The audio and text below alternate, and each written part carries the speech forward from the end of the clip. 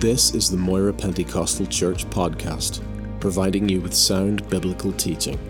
We hope you will be encouraged, challenged, and blessed by this ministry.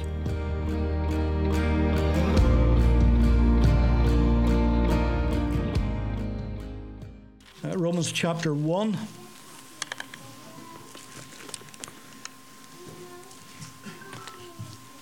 Book of Romans, first chapter. Verse 16 and 17 only. Paul said, "For I am not ashamed of the gospel of Christ, for it is the power of God to salvation for everyone who believes, for the Jew first and also for the Greek. For in it the righteousness of God is revealed from faith to faith, as it is written, the just shall live by faith. For I am not ashamed of the gospel of Christ, for it is the power of God unto salvation for everyone who believes." There are many things that a man could be rightly ashamed of, but surely the gospel of Jesus Christ is not one of them. Or is it? Is it possible that we could actually be ashamed of Christ's gospel? Paul here is writing to believers in Rome. We do not know who started the church in Rome. It certainly wasn't Paul. This is the first time that he's been. Definitely wasn't Peter. Most likely it was someone who got saved on the day of Pentecost, perhaps hearing Peter preach that great sermon, and came as a Jew or a proselyte, one who had joined up to the Jewish faith but went back a believer to Rome. And from there a church was born. But Rome here is in its zenith of power. And Paul was keen to get to Rome. He wanted to go many, many times. But for one reason or another, due to his itinerary, due to the way that the Spirit of God was leading him, until now he couldn't get. But now he is going, but this time he's going as a prisoner to appeal unto Caesar. And so he writes to this church. Why does he feel the need to say, "I'm not ashamed of the gospel of Christ"? Surely it would seem superfluous to say to believers in Rome, "I'm not ashamed of the gospel of Christ," and by implication, neither should you. Rome was at the height of its power, as I said. It conquered many nations. Its might was unparalleled, and it was famous for its great army, a great fighting machine. It had the greatest city in the world, Rome, the eternal city. It was said that all roads lead to Rome. It had its Caesars, of whom many of them were counted as gods and included in their pantheon of gods. It was rich, it was influential, it was powerful, it was full of fashion and entertainment, which was both brutal and bloody. People would come from all over the empire to visit this great city and see its wonderful architecture. It had its Caesars, it had its rulers, its magistrates, it had its courts, it had its system of law and of learning. It had all of this. And so in a way, in its day, I suppose it would be like London and New York and Washington, D.C., all rolled into one metropolis, which was unrivaled in its time. And it had Christians and a Christian church. Most of the Christians were actually slaves. You have to understand that in that ancient world, slavery was a common thing. Most people in the ancient world were slaves one way or another, to one government or another, to one power or another. And so these believers, this Christian church, it didn't have much influence. It wasn't powerful. It wasn't huge. And I suppose they were counted just as slaves, by and large, like countless other slaves from all over the empire that found themselves in Rome. And so they have little status, little influence, certainly no power.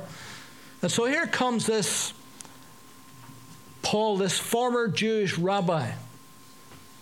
And he's coming from a conquered land, Israel, from a conquered city, Jerusalem. And he's coming to this great city of Rome, and he's coming with a message of Jesus Christ, a message of the gospel that he says is the power of God unto salvation to everyone who believes. And it's basically a message about a Jewish itinerant preacher, I should say, a Jewish itinerant preacher. One that eventually the nation rejected and despised to the point where they actually got him crucified by the Romans. And it was reported that he rose again from the dead. And so here's this little Jewish man coming to this great, powerful city, the most powerful city and the most powerful nation on earth. And he's coming with a story, with a message about a crucified, itinerant Jewish preacher who supposedly rose from the dead and can cause us to have eternal salvation. You can see how ridiculous that might seem to the Romans. How could this gospel, how could it possibly make a difference to such a city and such a people as Rome? We may be tempted to think, what difference can this gospel make to an unbelieving world today? This ultra-modern, scientific, highly technological, sophisticated 21st century world with its wars and its great weapons of mass destruction, with its violence and its brutality and its sex-saturated society. What possible difference could this gospel make to godless atheism and religions, false religions that just want to obliterate Christianity?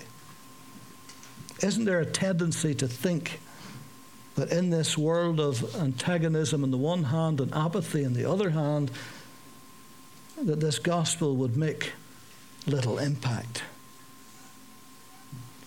Paul was making sure that the believers in Rome would not think this.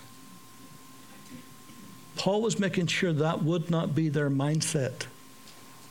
And so he writes to them, and he says, I am not ashamed of the gospel of Christ, for it is the power of God unto salvation to everyone who believes. He actually had the audacity to say that his gospel could change that city.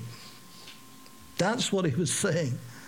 That my gospel, the gospel of Jesus Christ, has got the power to change this great city of Rome.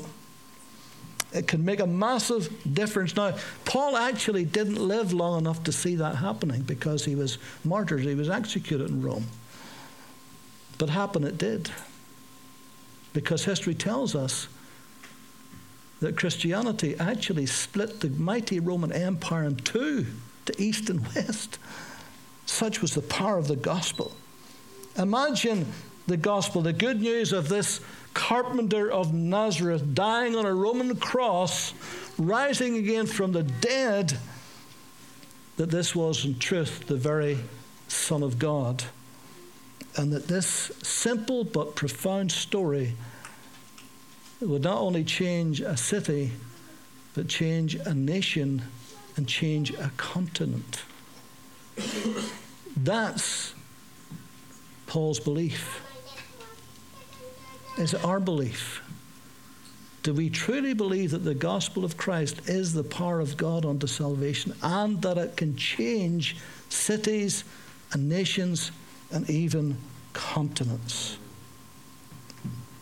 Let us never underestimate the power of the gospel to change people's lives.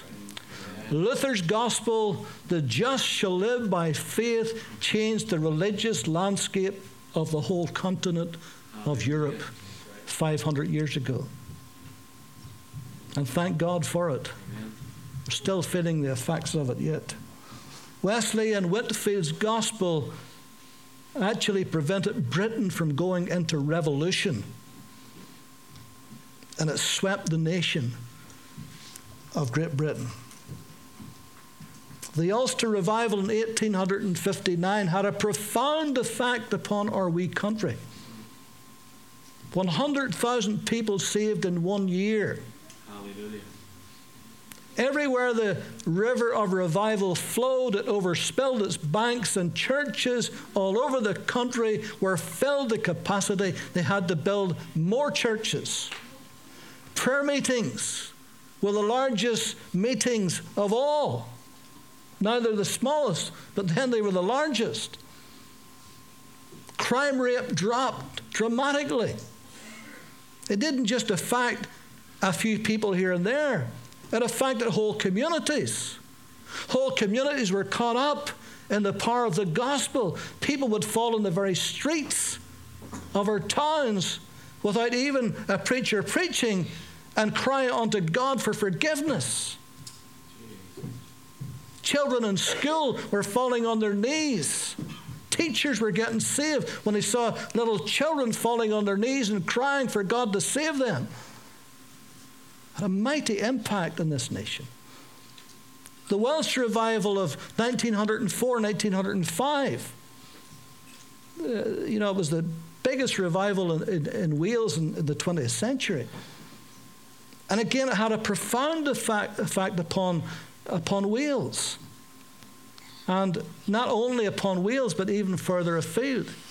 And I was reading the other day about this, and it said, this is what it said: the movement kept the churches of Wales filled for many years to come, seats being placed in the aisles in Mount Pleasant Baptist Church in Swansea for 20 years or more.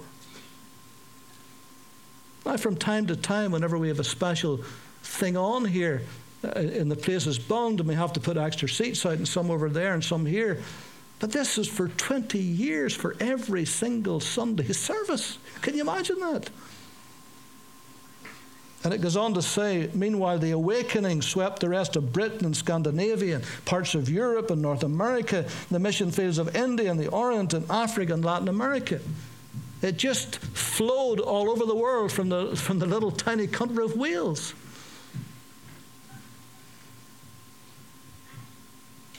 Paul says that the gospel is the power of God unto salvation to everyone who believes. Hallelujah.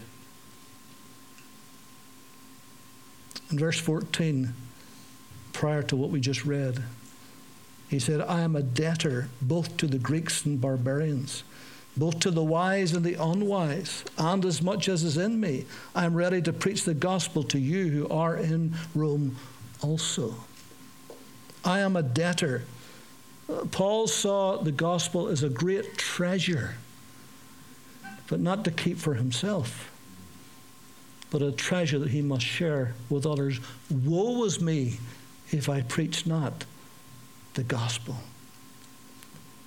And so he felt he was a debtor. He felt he was obligated. There was an obligation, a holy obligation on him to preach the gospel wherever he would go. I'm a debtor both to the Greeks and to the barbarians. In other words, both to the cultured and the uncultured, both to the learned and the unlearned, both to the religious and the irreligious, to the king in his palace, to the beggar in the street. He must preach the gospel because he fully believes that it is the power of God unto salvation. For I am not ashamed of the gospel of Christ, for it is the power of God to salvation for everyone who believes, for the Jew first and also for the Greek. Notice he mentions the Jews, the Greeks, the Romans, the barbarians. That covers every conceivable nationality and race and culture anywhere in the world. This gospel is exportable to every nation on earth. Hallelujah. Why? Because every man, every woman, every boy, every girl has got the same inherent problem of sin. And the only answer to it is the gospel. So no matter where you go in the world, people have still got the same problem in the depths of their heart that has to be dealt with, and only the gospel of Christ can deal with it. Paul had great confidence in Christ's gospel. He mentions the three great cultures of the world in that day, the Jewish and the Roman and the Greek, and anything outside of that he classed as barbarian. So he covered all bases. No wonder he went to Rome with great confidence. Why? Because he knew it would work. He knew this gospel works. Remember that Paul was a very highly educated man. He was academically minded. He was a great studier. He sat at the feet of the best-known Jewish rabbi of his day, Gamaliel. And so he was highly educated. He was widely read, very erudite. He even quoted Cretan prophets or poets in his sermons and in his witness. And so he had traveled widely. He knew all of these cultures. He knew all of these philosophies. He heard it all. He debated with them. He talked with them. But he had every confidence that his gospel was more than a match for any and every religion and philosophy in the world. He absolutely trusted in the gospel. Do we have the same confidence? Do we believe that this gospel can reach every man or woman, no matter what their status is, no matter how highly educated they are or how lowly educated they are? Because this is what Paul believed. He was absolutely sure of this.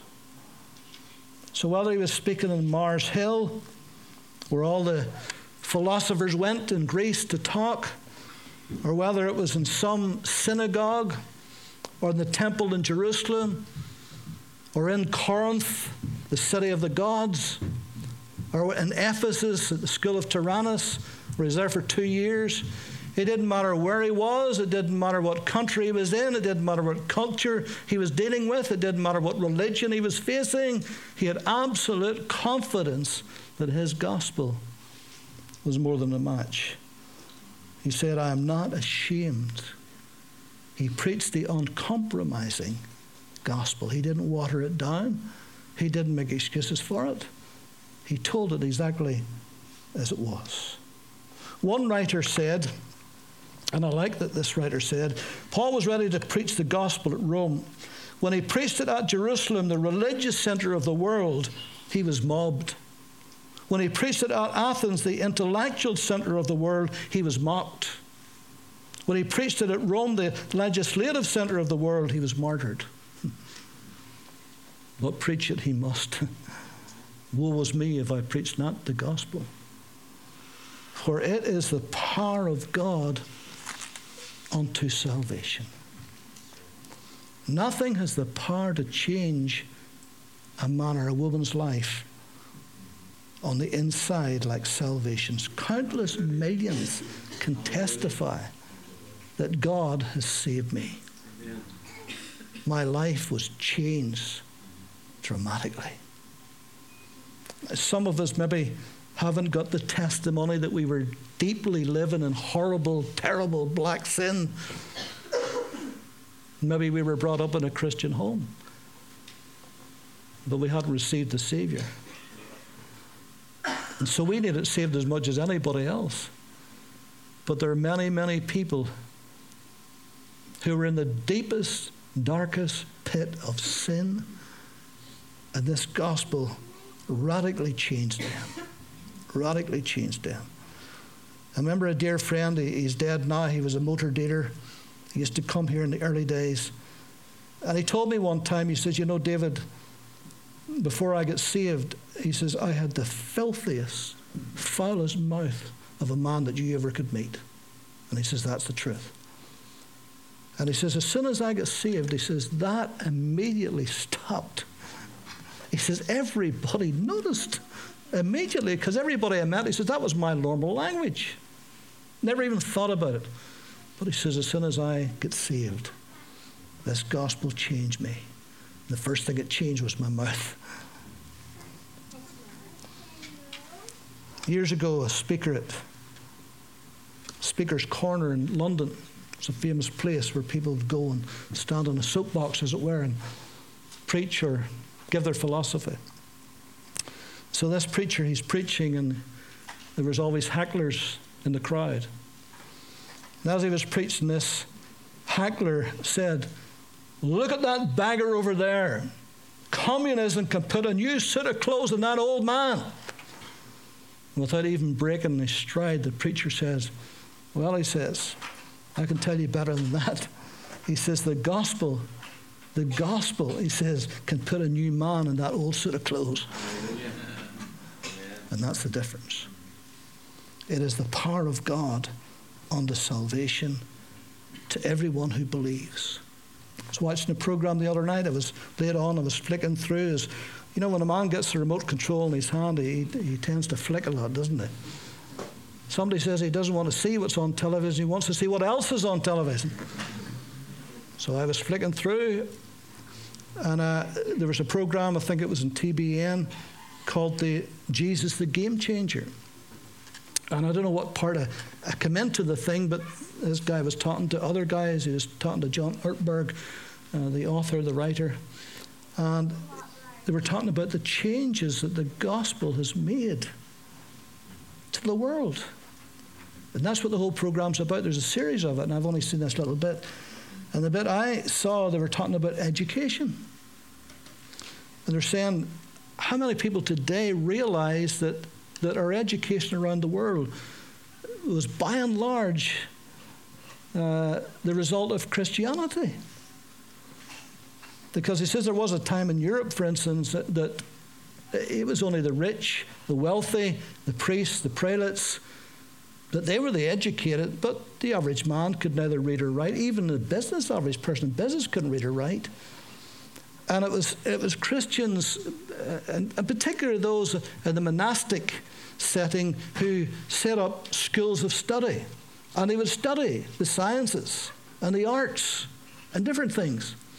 And that out of that eventually became schools and universities. And one of the things they wanted then, for instance, Bible translators, what they wanted was for the ordinary person in the street to be able to read the Bible for themselves, because it was locked up in Latin for centuries. And only those who could read and speak Latin would know what the Bible said, but the average person couldn't read it or speak it or write it or anything. So they didn't know. And so these Bible translators, like Tyndale, for instance, who ended up burned at the stake for trying to get that out of that old Latin hidden in that old language into the man in the street that he could understand. They're on to say about the great universities in the world, particularly in America. You think of Harvard and Yale and Princeton. All of these were begun by believers for the betterment of man. Isn't it ironic that today that so many of the atheists are saying, that Christianity is bad for science, that Christianity and science doesn't mix, one's true and one's false, and all this nonsense. And what they don't seem to, or they conveniently forget that actually science, it was Christians. It was people who at least believed in God. At least believed in God. They were the ones who pushed science. They were the ones who wanted people to understand how this world actually physically worked. And so it's ironic today that they're saying, well, Christianity and science, it doesn't mix, it doesn't work. Well, there would be little science today if it wasn't for Christianity. If it wasn't for people actually who believed in God, because they were the ones who pushed it in the first place. So he goes on to say, for in it the righteousness of God is revealed. Righteousness was one of the main planks of Paul's gospel. He loved to preach about righteousness, to let sinful man know that because of Christ's gospel, he could now stand before a holy God without feeling condemned. What a message. You know, that's the thing that sets you free.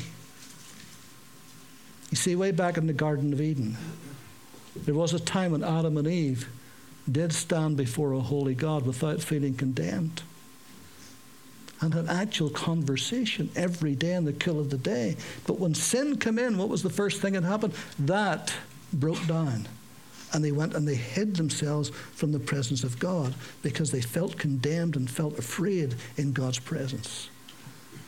But righteousness through the gospel of Christ brings us into a right standing with a holy God, so that we can stand and not feel condemned because of sin, but we feel welcomed into his presence because of Christ's righteousness that's in us today.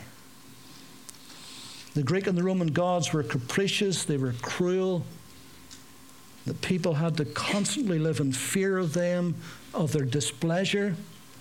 They had to constantly make appeasement to these gods. Even Judaism, for a long time, was wrapped up in rites and rituals and bondage. They were in bondage to that.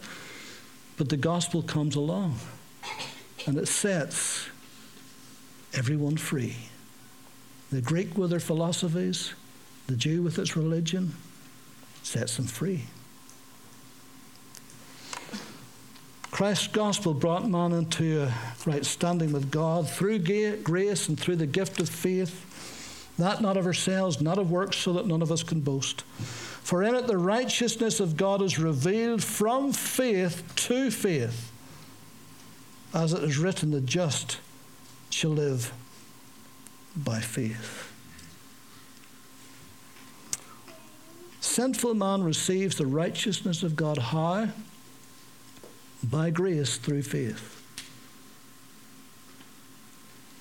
That ingredient that God has placed in your heart to actually to believe him and to believe Christ and to believe his truth. That's what changes us. From faith to faith. W.E. Vine, the great Greek expositor, puts it this way. He says, from faith points to the initial act. For by grace are you saved through faith. From faith points to the initial act. To faith, to the life of faith that issues from that. Because now we walk by faith, not by sight. So that faith that caused us to believe in the first place is that faith that keeps us still believing and continues to believe. Old Bishop Lightfoot, he says of this text, the just shall live by faith, he says, the whole law was given to Moses in 613 precepts. David in Psalm 15 brings them within the compass of 11. Isaiah reduces them to 6, Micah to 3, and Isaiah again, a later passage, to 2. But Habakkuk condenses them into 1. The just shall live by faith. We're almost finished. The Apostle Paul died about 30 years after Christ's crucifixion. And in that time, there was a church, a Christian church, in every major city of the Western Roman Empire. In just 30 years after Christ's death. And the Apostle Paul was the instigator of most of them. Such was his great missionary evangelistic passion. And this is why he could say to the church at Rome, and this is why it's relevant for us today, he could say, the gospel is the power of God unto salvation to everyone who believes. In our 21st century, with all of its unbelief, with all of its antagonism, with all of its persecution of believers, with all of that, it is still the power of God unto salvation. And it's still the power of God to change cities and nations and continents. Adrian Rogers, the late Adrian Rogers, great preacher, he said, there are many who can preach the gospel better than I can. But he says, there's nobody can preach a better gospel than I can. Because there is no better gospel. There is no better gospel than Christ's gospel. There's lots of false gospels, false religions, false ways, but there's no better gospel than the gospel that Paul preached. He says, if I come to you preaching any other gospel, he said, if anybody comes preaching any other gospel other than the gospel I'm preaching, let him be accursed, he says. That's how confident he was in his gospel. Not that he was intolerant or bigoted. He just believed there is no other gospel than this gospel, and there isn't. It's the only one that can change men and women's lives forever, for all eternity. Amen? Amen. So, let us never, ever be ashamed of the gospel of Christ. Never let us be disappointed. Never let us be afraid. Sometimes the reason why we don't share the gospel is because we're afraid of what might happen. Or we're ashamed in case people would laugh at us or mock us. But know that it's a very powerful, powerful thing to share the gospel. It can change a life for all eternity. And there's nothing more important than a life change for eternity. Sure there's not. Amen. Let's pray. Lord, you have put within our hands and in our heart and on our lips a wonderful, wonderful story, a true story, that after 2,000 years is still working effectively and powerfully, for it is the power of God unto salvation. We thank you for the day and hour that we believed this gospel. Our lives were changed forever. Lord, help us to spread it. Lord, even this year in our own church setting, may we share this gospel and may it be widely known. We give you thanks, Lord. We bless you that it is available for every man on earth. And we thank you for it as good news, the greatest news that a man or woman or a boy or girl could ever hear in this life. We bless you, Lord, that over the nations of the world, your gospel is moving. Lord, even in Iran, in the midst of that Muslim nation, Lord, there are hundreds and hundreds being saved because of this gospel. So we thank you for that in Jesus' name. Amen.